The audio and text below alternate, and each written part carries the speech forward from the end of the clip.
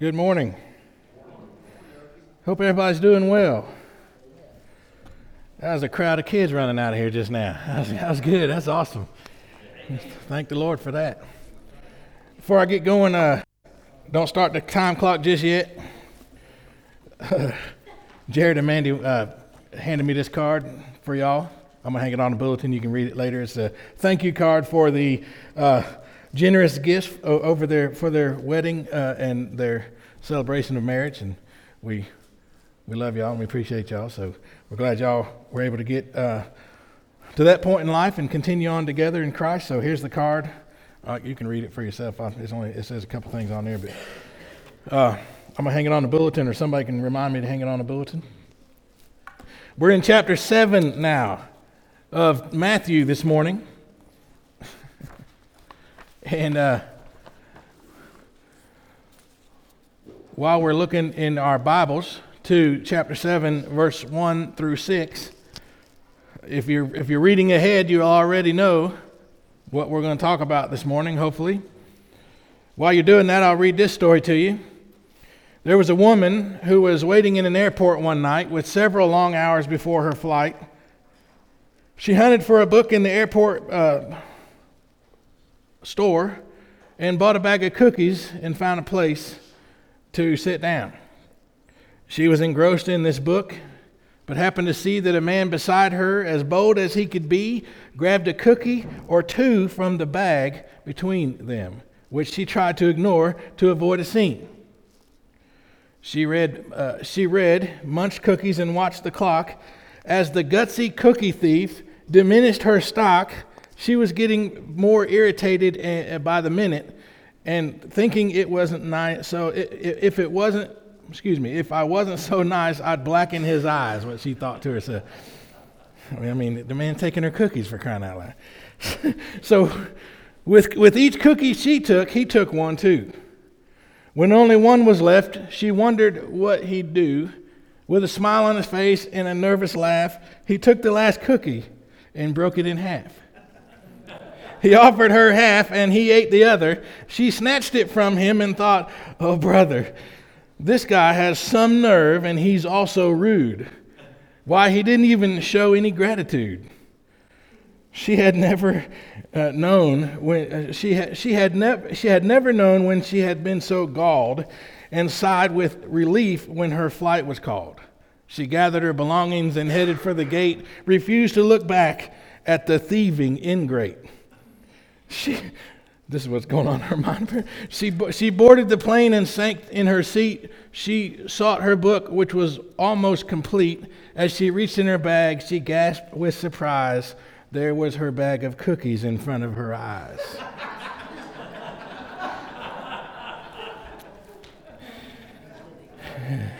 "If mine are here," she moaned with despair, "then the others were his, and he tried to share."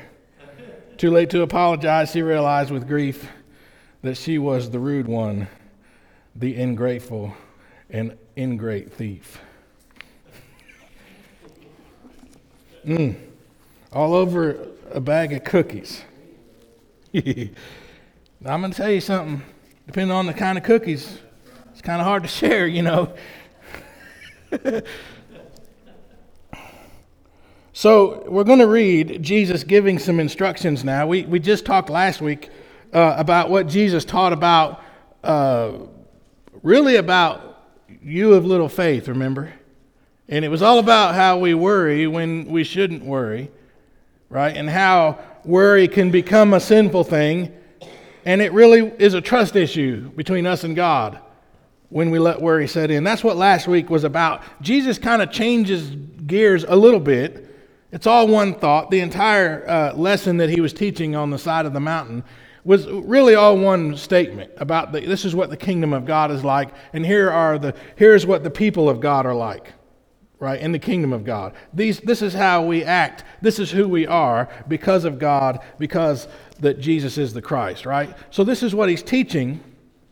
And he says the first verse, and let me put it up here so y'all can, I know y'all are looking in your Bibles, but I did all this work on the PowerPoint, so I'm at least going to show it to you.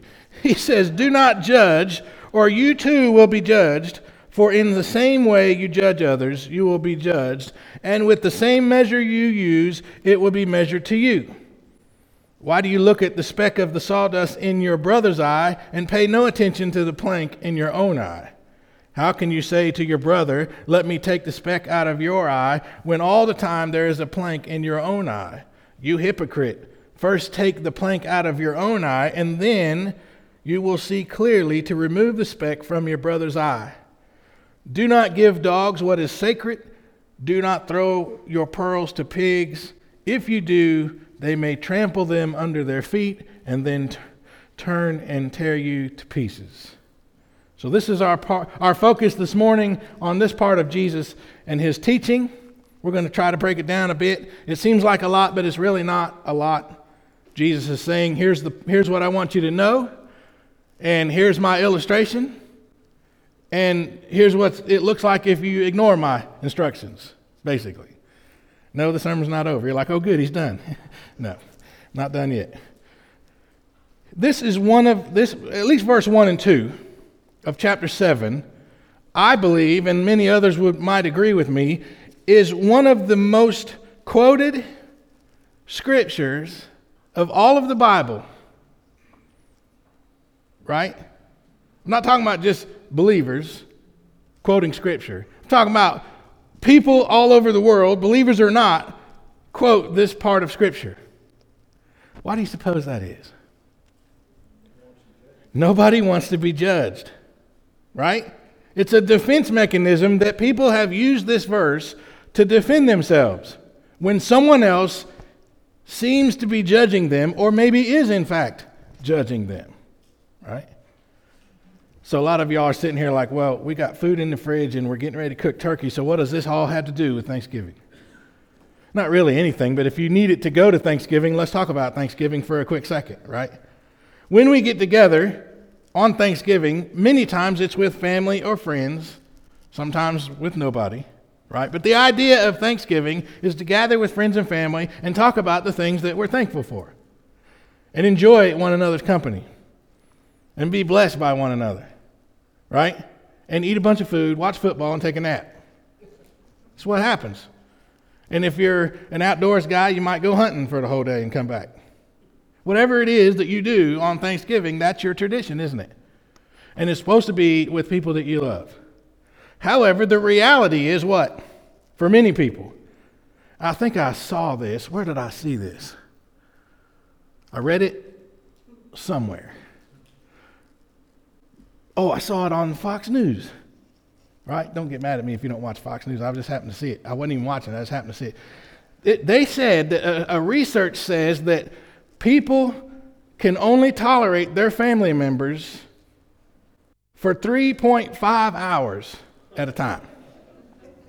After 3.5 hours, they got to get away from them. It doesn't mean they don't love them. They just can only be with them, right, for 3.5 hours. So y'all, when you get Thursday, when you get with your family, set the timer and see what happens. Just set the timer and see what happens. See if everything breaks loose about 3.5 hours. Isn't that crazy? It's like we spend all this energy and this time to go running across the country back and forth to be with our friends and families, but who we can only put up with for 3.5 hours. And some of y'all are like, "No, I love my family. We don't have those kind of problems." Right? Because there was a person in that discussion that I watched, and she was like, "No, I love my family. We get along all the time. We don't ever have problems." And I told my wife, I said, "Well, she's probably the one everybody gets tired of then." If she don't recognize that something's happening, it's not that we don't love each other. It's just we can only be together without pushing buttons for so long. What does this have to do with what Jesus is talking about? Well, let's think about our society and think about the world that we live in. And we think about how we live in this world and how we interact with one another, whether we know each other or whether we don't. There's many things that everybody has, but one of those things that everybody has is an opinion. We all have opinions, don't we?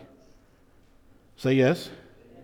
Participation part. We all have opinions, and our opinions are based on what we think or feel about whatever it is we perceive or take in from the world. Wouldn't you agree with that?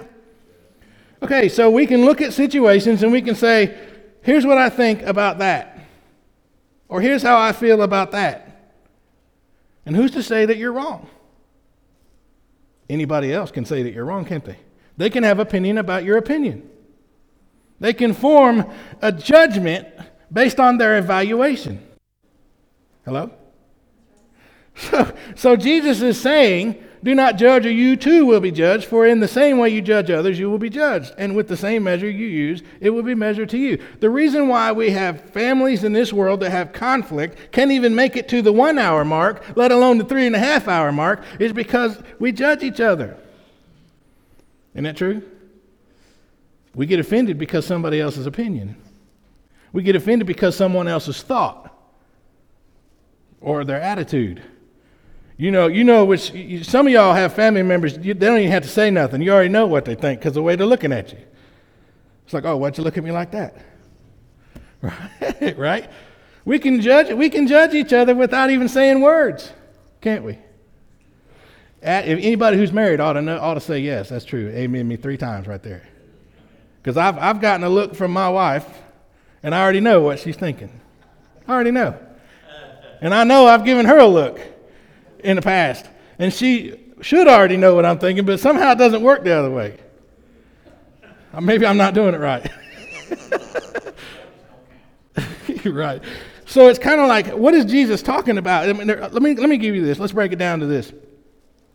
There's one thing that Jesus is not saying. He's not saying don't judge in this way, but he is saying don't judge in this way. There's two different ideas and 2 different approaches to what the definition of judge is.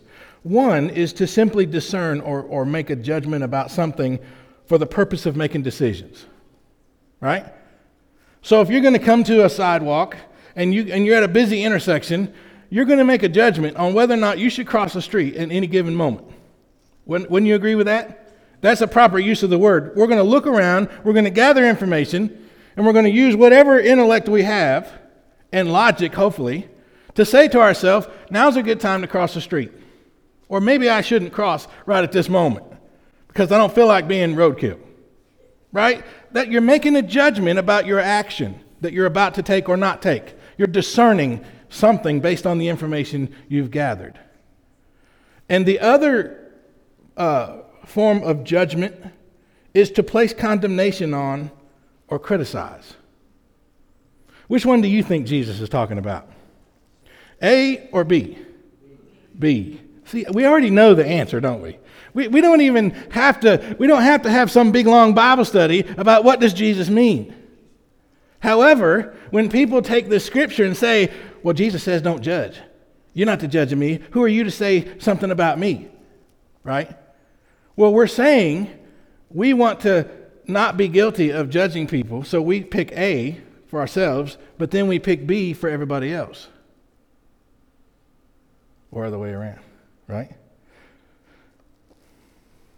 Jesus is simply pointing out something that the religious leaders already taught. They already taught. They would say, he who judges his neighbor favorably will be judged favorably by God. That's what they would teach. Doesn't that seem like it agrees with what Jesus is saying? I think yes. I think Jesus is saying that if you'll be judged by the measure that you judge others. And let's keep in mind that Jesus is using the word judge as to place condemnation on or criticize other people, because that's what the religious leaders were doing, weren't they? Talking about the ones who are walking around saying, we got it all together. We know how to do it, so we need to teach you how to do it. In fact, you can't do it like we do it, so we're better than you. That's basically the attitude that they had, right? There was the religious leaders, and there was those people. Isn't that a judgmental kind of statement? Isn't that a condemning kind of statement? That's what Jesus is saying to them. He's saying, look, he's throwing their teaching at them, and he's saying, don't do what you say not to do. In other words, listen to your own words. There were 6 great works which brought man credit in this world and profit in the world to come, according to the religious leaders of this time, of this day. Right, here they are. The first one was study. They said, if you study, You will gain favor in this world, and you will gain favor in the life to come. The second one was visiting the sick. The third one was hospitality. The fourth one was devotion in prayer. And then the fifth one was the education of children according to the law, in the law. In other words, teaching their children God's law. Those 5 things would bring man credit in the world and profit a man in the world to come. And then number 6 was thinking the best of others, which has everything to do with their teaching of not judging other people. In fact, it was taught so much that the Jewish community, they were like so tolerant of each other, right, that you were automatically failing in your relationship with God if you had a bad thought against someone else. You think that works in the kingdom of God? Do you think that's what Jesus died for? Jesus died so that we wouldn't have to live under that we wouldn't have to earn anything or even try to earn anything as if it were possible. So Jesus is here, he's saying, do not judge, do not condemn others, or you too will be condemned. I'm changing the word judge to condemn because that's what Jesus is meaning when he's using the word judge. And he says, for the same way you do that, you will be judged. And it's the same measure. Think about it. How often do we look at the world, and I mean we as the body of Christ, the entire church, the Christian world, the Christians, the believers, how often do the believers go into the world and say, oh, look at those people, they're sinning. I don't want to be like those people. We even teach our children, don't grow up and be like those people. That's what Jesus is saying to us, to the believers, to the world.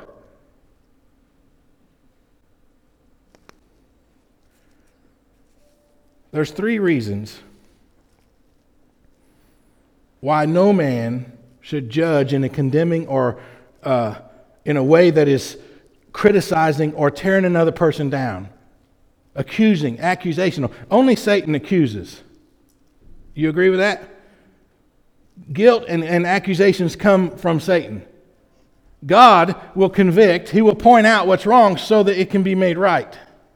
And you see the difference? So that's why this type of judging, Jesus is saying don't do.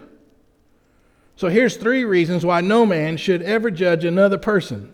1, we never know the whole fact or all the facts. And we don't know the person. You don't know everything about me, and I don't know everything about you. The worst thing in the world when it comes to this problem in society is the internet. Wouldn't you agree? How many times do we get information off of the internet and then come to conclusions about what should be done or how it should be handled or who's in the wrong or who's in the right? All you have to do is watch any sporting event to find out how bad this situation is in society. Because every time, there's the authority figures in sports. They're called referees and umpires and judges sometimes. Well, they get trained and paid to do something in those sporting activities, don't they? They get trained to make judgment calls. They get trained to make sure the rules are being adhered to. Well, guess who sits at their house watching their big screen, questioning everything those guys do? Raise your hand. I'm guilty too. I'm like, dude, you just missed a call right there, right? I'm putting myself in a position of authority that I don't have when I do that. That's just a silly illustration, but do we do that in life? I think we do. I think a lot of times we live our lives and we see the world and the people in it and even the believers, and we see what we see, and we can't get past that to see what God sees. Because if the world looked at me and only saw sinful me, it would be a horrible place for me to live. Because no one would like me. No one would care for me. No one would want to be around me if that's all they ever saw. If God only saw my sin, how bad would that be? Right? So we have to gather the facts. We have to say to ourselves, you know what, I see that situation and here's what I think about it, but I don't know everything. I don't know why that person's in that sin. I don't know why that person's being the way they are. I don't have no idea what their life is about. So how can I come to a condemning conclusion about their life? How can I say to them or to myself or to anybody else that that person is a bad person and deserves something or not? See what I'm saying? And then we have to learn. Once we learn about people, once we get involved with people's lives, then we might understand, oh, well, it makes sense how they got down this way. Right? Because I'd be doing that too if I had been through what they've been through.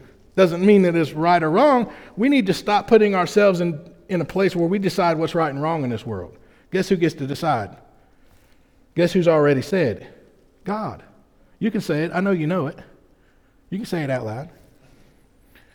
Here's number 2 reason. It's almost impossible for any man to be impartial in his judgment. Believe that? Right?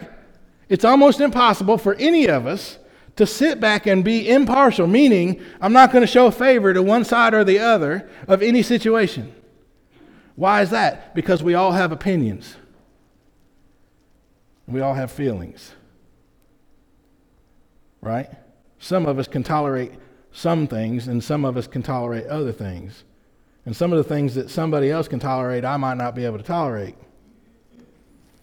Somebody else's, what I consider bad deeds, might be not so bad in someone else's eyes. See, the only one who can judge is the one who's perfect. Right? The only one who can accurately judge fairly is the one who's perfect. Right? And it's not you and it's not me. And it wasn't the men and the women that were hearing this message that we're reading about. And the third thing is no man is good enough to judge any other man. Right? Who in this room, I'm going to say it the way Jesus did, who in this room can cast the first stone? Anybody? Nobody. Nobody can accuse anybody of being guilty of anything because we're all guilty of something. Because I can pretty well assure you that as much as we're judging someone else, there's someone else in this world judging you.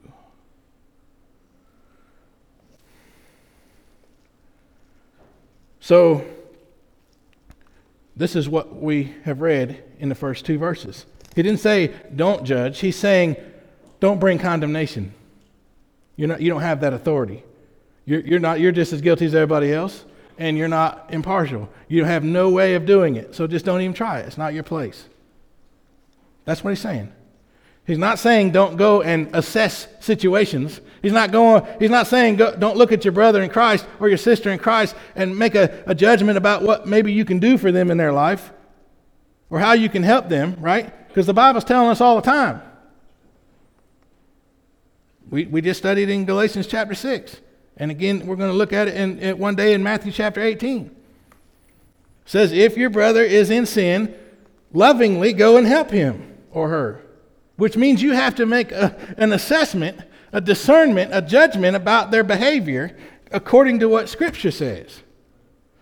It doesn't say if you think your brother is a jerk, go correct that. It says if the Bible says that person is in sin, you should love that person enough to gently help them.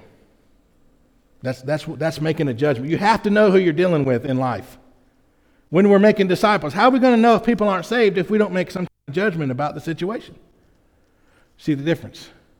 So it's not saying don't judge. It's not telling us don't ever judge. It's saying use the word judge in our language in the right ways. We're not in charge. We have no authority. In fact, even when we're making an assessment and judgment about each other's behaviors and helping each other grow spiritually, we're holding each other up to this Word of God. And that way I'm still not judging your behavior, am I? You're still not judging my behavior. We're simply expressing what God has already said about our behavior. And it still puts God in the place of judgment, doesn't it? Which is right, proper. And it takes us away from any responsibility of saying what's right and wrong. We're just repeating what Jesus is teaching us. Right? And especially when it's obvious. So let's say you're with a brother or sister in Christ, and it's obvious that whatever the behavior is, it's like one of those everybody knows it's a sin kind of behaviors, and you just kind of look at each other like, come on, man, really? You know better than that. It's not who we are, right? You're not condemning. You're snatching someone from the fire spiritually. You're saying, no, that's not the right witness. That's not who we are. It's not what we do. For the sake of the kingdom, for the sake of the witness, and for the sake of that person's spiritual health. So here's his example. He says, why do you look at the speck of sawdust in your brother's eye and pay no attention to the plank in your own eye? And Jesus is purposely being he's exaggerating this illustration almost to a point of being funny about it, humorous, because everybody's like, well, who would do that? Right? Can you imagine a stick coming out of somebody's eye? And they're walking around telling you what's in your eye. How about any of you who's ever had like LASIK surgery or some kind of surgery on your eye? Don't you want that doctor to have good vision and steady hands? Like, how you feeling today, doc? You awake? You got all the sleep out of your eyes? You good to go? Because you don't want him anything obstructing when he's sticking stuff in your eyeballs.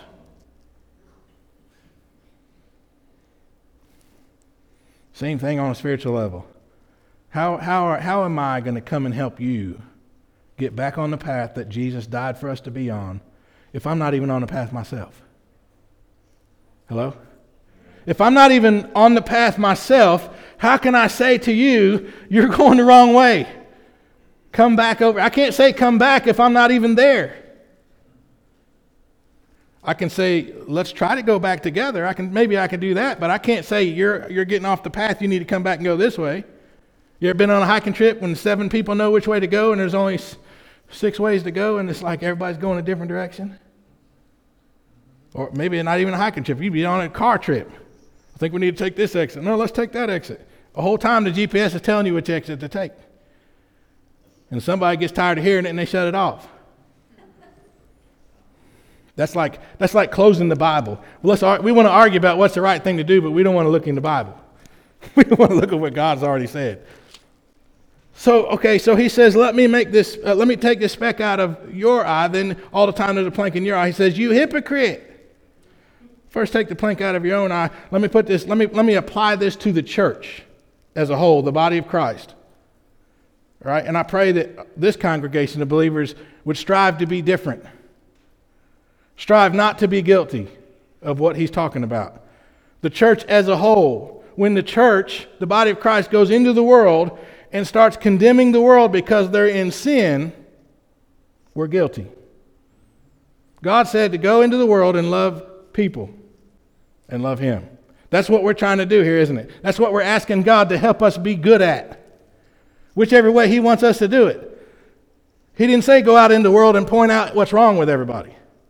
He didn't say go out in the world and start rapid fire scripture against every sin you see.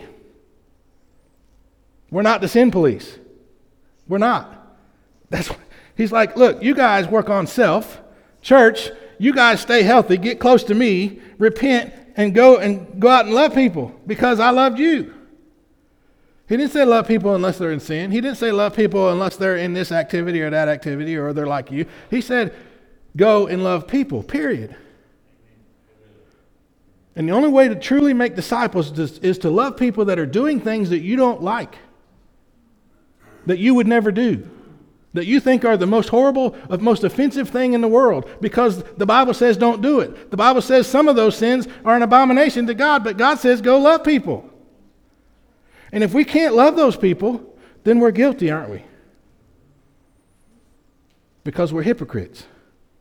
Because I'm going to tell you, any sin, anything that offends God that you cannot repent of will stand in the way of your salvation. And you're trying to do eye surgery on someone else and your eye's bleeding out. You see what Jesus is talking about? Why did he have to get so dramatic? Why did he have to say such a crazy illustrations? Because it's so important. He doesn't want us to miss this. And there are some extreme. They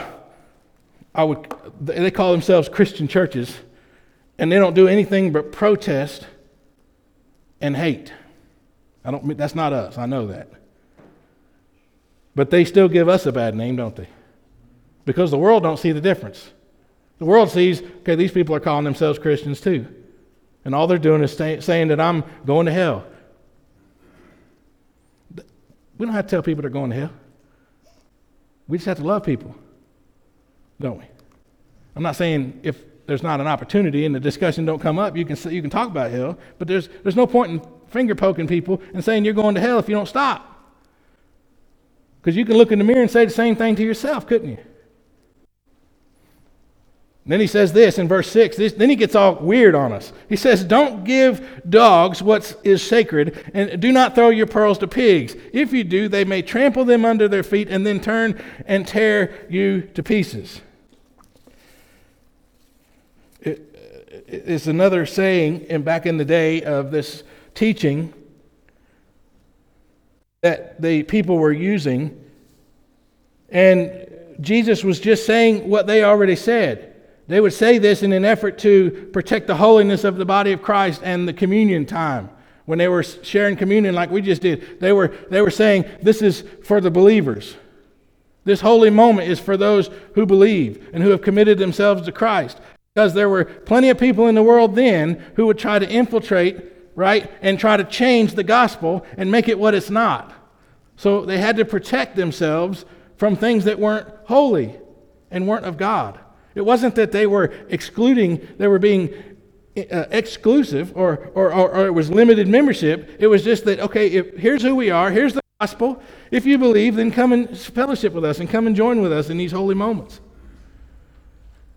But if you're not a believer and you don't care about God and you don't care about your salvation, then okay, that's fine, but this is a holy moment. We have to protect it. Right? So when it comes to making disciples and going into the world and loving God and loving people, my words, no amount of preaching and no amount of Bible quoting, memorizing, nothing I say is going to change the mind of someone who is dead set against God. Someone who is absolutely set in their mind to reject God, in fact, on the aggressive to attack God. I will talk to anybody in this world who wants to talk about our God, who wants to talk about our Savior. Anybody. But the moment I figure out that all they're trying to do is attack, they're not open-minded enough to consider and have a real conversation about the reality of our God and the salvation that Jesus provides for us. I know that I'm wasting my time. Does that mean that Jesus doesn't want us to preach the gospel to everybody and share the gospel with everybody? No, it just means that Jesus wants us to discern, make a judgment about how we're doing that. Right? I'm going to read you this and I'll finish up with this. This is part of a commentary. Cecil Northcott, in A Modern Epiphany, that's a paper that was written by Cecil Northcott, tells of a discussion in a camp of young people where representatives of many nations were living together. One wet night, the campers were discussing various ways of telling people about Christ. They turned to the girl from Africa, Maria. I don't know if that's how she pronounces her name or not, but that's what it's spelled. Her name was Maria, and they asked her, "What do you do in your country?" "Oh, we don't have missions or give pamphlets away. We just send 1 or 2 Christian families to live and work in the village, and when the people see what Christians are like, then they want to become Christians too. In the end, the only all-conquering argument is the argument of the Christian life." I read this to you because I want you to understand that Jesus is saying, if you just live in Christ and go into the world, you would automatically love people and love God. People will see more of God by the way that you live than by the things that you say. Does it mean you can't talk about Christ? No, you're supposed to talk about Christ all the time, every opportunity. But how we do that and when we do that makes all the difference in the world. If we come out swinging, we will surely fail in making disciples. But if we come out with our arms wide open and love people the way God loves people, if we could just ask God to help us see the world, see every person in our life the way He sees people, we would do good, wouldn't we? If we could get past our own judgments, our own opinions, and get to what God sees, what God loves, we would do good and be able to love people the way God would want us to love people. This last paragraph says it is often impossible to talk to someone about Jesus Christ. Their insensitiveness, their moral blindness, their intellectual pride, their cynical mockery, the tarnishing film make them impervious to words about Christ. But it is always possible to show men Christ, and the weakness of the church lies not in lack of Christian arguments, but in lack of Christian lives. Basically, what he's trying to say is when the church fails, and we do at times, when the church fails, it's because we're not living the way Christ died for us to live. When we fail, it's because we've taken the place of God or we've come off the path ourselves. God didn't say to go out and condemn. He said to go out and love. Isn't that great? I'm just going to let you know, and I hope you already know this, but I'm just going to let you know. God loves you. Right? He doesn't love you any more than the person sitting next to you or any other person in this world. God loves you. He loved you before you knew you. He loves you no matter what things you've done to offend Him. He loves you even when you don't want to admit that you've offended Him. Right? Isn't that great? We love to say amen about that. When we go in this world and when we come in this church and we see other people, we need to know that God loves those people just the same. Just the same as He loves me. And if that's the case, then who am I to not love? Who am I to stand in judgment against anybody? Make sense? Because we'll never love somebody the way God wants us to as long as we have condemnation in our hearts over those people. All right? It's hard. It's hard. It is hard. Sometimes you look at yourself in the mirror and you just start judging yourself. And if you're saved, especially if you're saved, you don't even have the right to do that. Hello? If you're saved by the blood of Christ, you belong to God. And now you're His. And you don't have the right to even condemn yourself. Isn't that great? So I hope we can leave here encouraged, right? And I hope we can leave here with a reminder and some strength for Thanksgiving when we sit down around the table, and maybe we'll last all day long and blast that 3.5 hours out of the water because we're loving our family and our friends and our neighbors in a way that totally eliminates any kind of judgment whatsoever. Because that's really what causes the conflict, isn't it? And it's easy when because they're always going to be our family and they can't not be family. So it's easier to hurt our family than it is strangers. Y'all ready to sing? If you don't know Jesus, if you've never experienced the grace of God, the Bible tells us just repent and be baptized for the forgiveness of your sins because God, He's ready to forgive all that. His judgment's already been made for sin. Paid for is what the judgment is. Just repent and be baptized for the forgiveness of your sins. You ready? If you have a decision to make, let's come forward. Let's stand together.